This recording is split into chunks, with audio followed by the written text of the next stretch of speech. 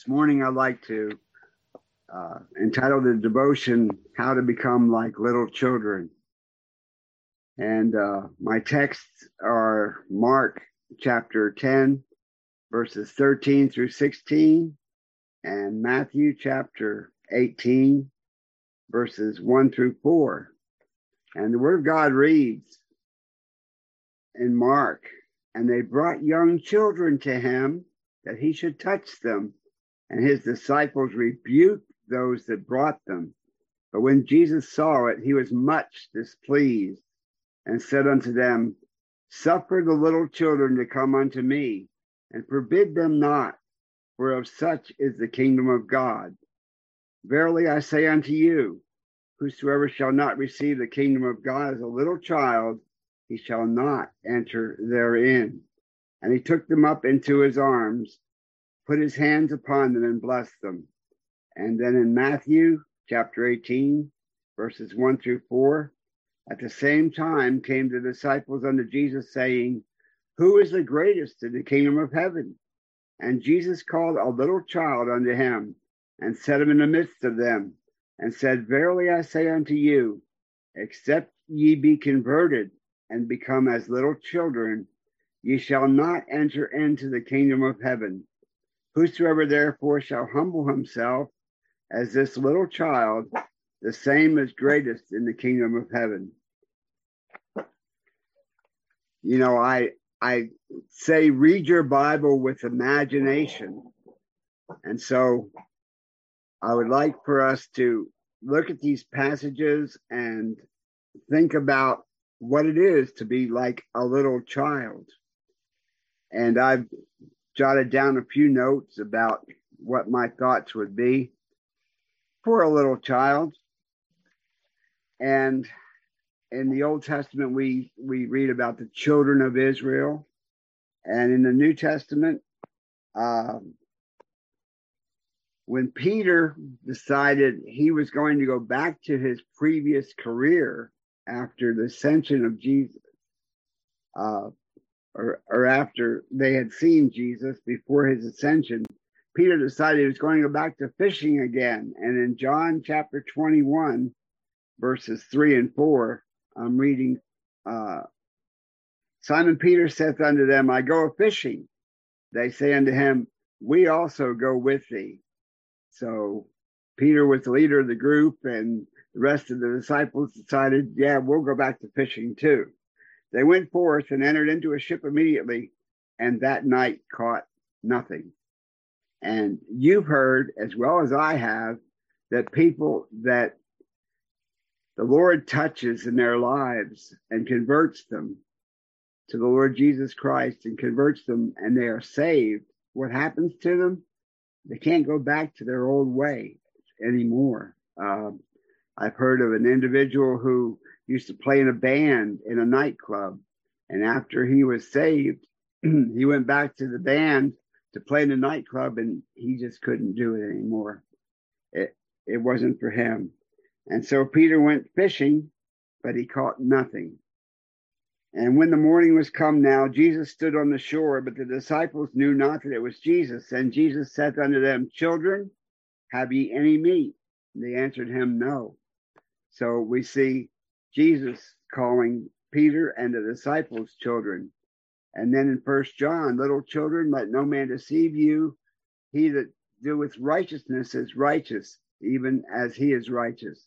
And also John says, little children, keep yourself from idols. Amen. Well, as we think about becoming little children, these verses tell us we're commanded to become little children, because if not, we're not going to be able to enter into the kingdom of God or the kingdom of heaven. So this is a serious business, a very serious business. Children are totally dependent. They're totally dependent upon their parents. And we read in Matthew, where Jesus says, Take no thought for your life, what ye shall eat, what ye shall drink, nor yet for your body, what ye shall put on. Is not the life more than meat, and the body than raiment? Behold the fowls of the air, they sow not, they do not reap, they don't gather into barns. Which you can add 1 cubit to your stature by taking thought? Or he goes on to say, take no thought for your life. Therefore, take no thought, saying, what shall we eat, or what shall we drink, or wherewithal shall we be clothed? For all these things do the Gentiles seek. For your heavenly Father knoweth that you have need of all these things. But seek ye first the kingdom of God and his righteousness, and all these things shall be added unto you. Take therefore no thought for the morrow, for the morrow shall take thought for the things of itself. Sufficient unto the day is the evil thereof. So a little child is totally dependent. And as Christians, we are totally dependent upon our Father, the Lord God of heaven and earth. We are totally dependent upon him for everything. And he gives us everything. There is pleasures at his right hand forevermore, as the psalmist says. And we are totally dependent upon God, as a little child is totally dependent upon their parents. Little children, a lot of times, are unaware of what's going on.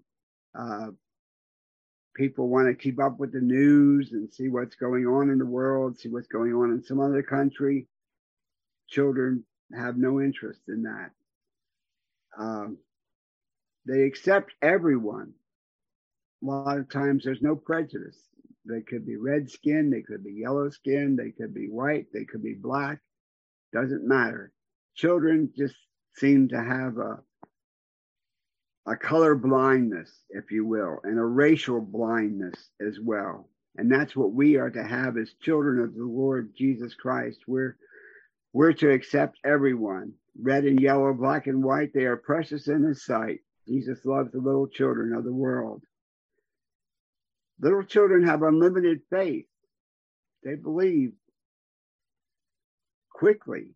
They believe without reservation. I have seen 2 movies that I really like a lot. One's called I Believe, and it's about a little boy that has faith in what the Lord Jesus says. He believes it, and miracles happen from that. And another movie is called The Little Girl Who Believed in Miracles. Little children have unlimited faith, and we're to have unlimited faith as well. They have a different perspective on things. A lot of times, if you remember your own children or maybe yourself, when you received a gift or when you gave a gift, you put a lot of thought into that gift that you gave to the child. And so you give the child this gift, and what does the child do? He plays with the box. He plays with the box it came in. So they have a different perspective on things, on the worth of things. Little children do. They appreciate everything that they have received. Do you remember how it was with our children when you give them just an inconsequential something, how appreciative they were of it? And that's the way we are to be with our Lord as well. We're to be appreciative of everything we receive. We're to be thankful for everything. In all things, we're to be thankful to the Lord for all that he's given to us, all he does for us, and a sense of wonder for everything that God has created. Children have a sense of wonder about everything. Life is always new to them. Every day is a new day. And this is the day the Lord has made. We're to rejoice and be glad in it. As little children, we're to rejoice in every day that God has given to us. We're to thank him for everything that comes along, whether it be good, whether it be bad. We're to thank the Lord for everything that comes along. And it says we have to be converted. Now, when Jesus was met with Nicodemus, he told Nicodemus, you must be born again. And he said, you must be born of water and of the Spirit. And this, when I read the Bible, I thought, born of water, well, that talks about the physical birth. When you're born of the Spirit, that talks about the spiritual birth.